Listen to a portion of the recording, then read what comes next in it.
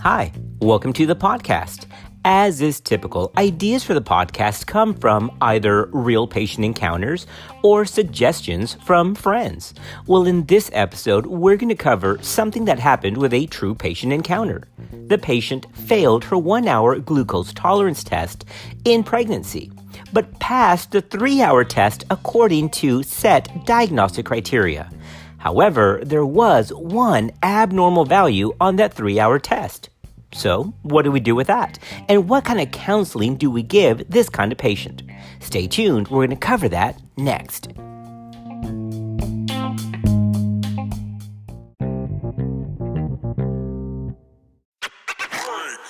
All right, so here's a clinical issue. What happens to the patient who flunks the 1-hour glucose screen, whether it's the Carpenter-Cowson cutoff of 130 or the National Diabetic Data Group cutoff of 140, but who passes the 3-hour glucose tolerance test because only one value exceeds the limit and not the diagnostic criteria of 2 or more abnormal values? Well, actually, in most cases, of course, she's considered to be a non-diabetic, and less attention generally is paid to tracking her progress and outcomes. However, the data since 2016 actually show that women who have only one elevation in a 3-hour glucose tolerance test actually have similar maternal and fetal outcomes as patients diagnosed with gestational diabetes.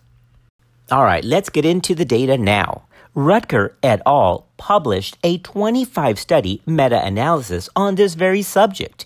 Now, screening for diabetes has become complicated because the methods in the literature vary according to different glucose challenges, glucose thresholds, and the timing for maternal blood sampling. Now, the most common screening method in the U.S. has been to use a 1-hour, 50-gram oral glucose load. Remember, this is to screen, followed by a blood sample taken 1 hour later. Published cutoffs vary by the Carpenter-Cowson criteria, which is 130 milligrams per deciliter, or the National Diabetic Data Group, which is 140 milligrams per deciliter.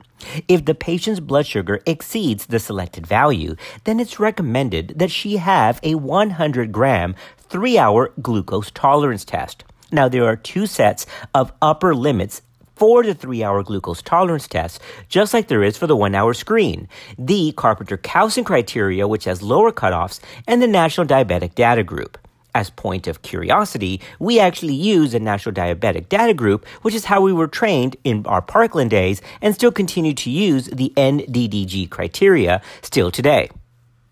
All right, check out this meta-analysis. The authors of this study looked over the literature from 1966 through 2015 to find studies involving patients who had abnormal 1-hour screening test followed by the full 100-gram glucose tolerance test. They focused on studies that satisfied their maternal and neonatal outcome criteria. Then they compared outcomes from those with only one abnormal value with those who had 2 or more, in other words, who were diagnosed with gestational diabetes, as well as those who were normal and who had no elevated values on their glucose tolerance. Now, after applying seemingly rigorous exclusion criteria, the authors were left with 25 studies that had adequate outcome data. This population was about 4,500 women. Now, when compared with those women with no glucose tolerance test elevations, those women with only one abnormal value still went on to have higher rates of macrosomia, higher rates of neonatal hypoglycemia, heavier mean birth weights, total cesarean sections, and even higher rates of pregnancy-induced hypertension.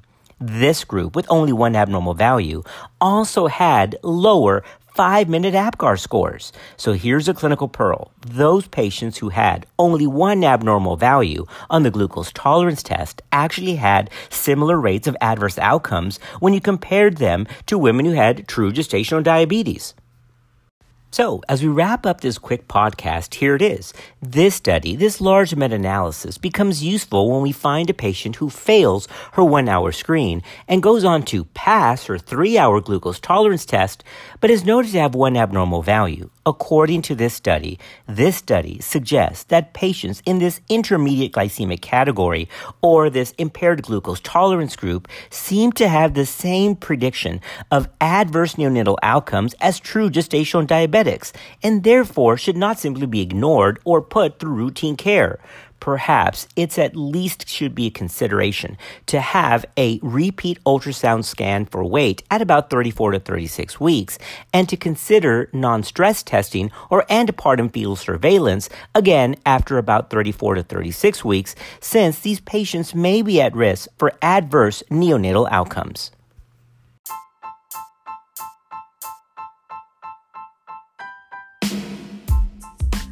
All right, look, as we close the podcast, you should have a question.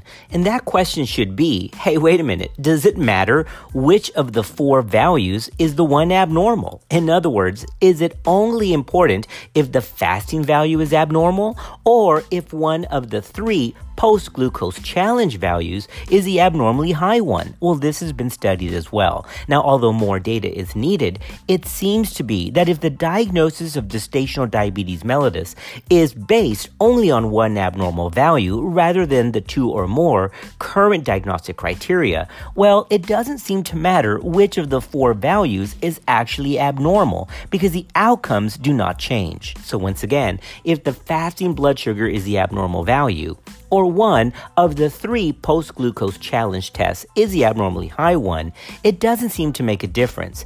Patients who have one abnormal value on the glucose tolerance test and do not meet the true diagnostic criteria of 2 or more for GDM still behave similar to true gestational diabetics for the remainder of that pregnancy. Hey, thanks for listening. We'll see you next time on Clinical Pearls.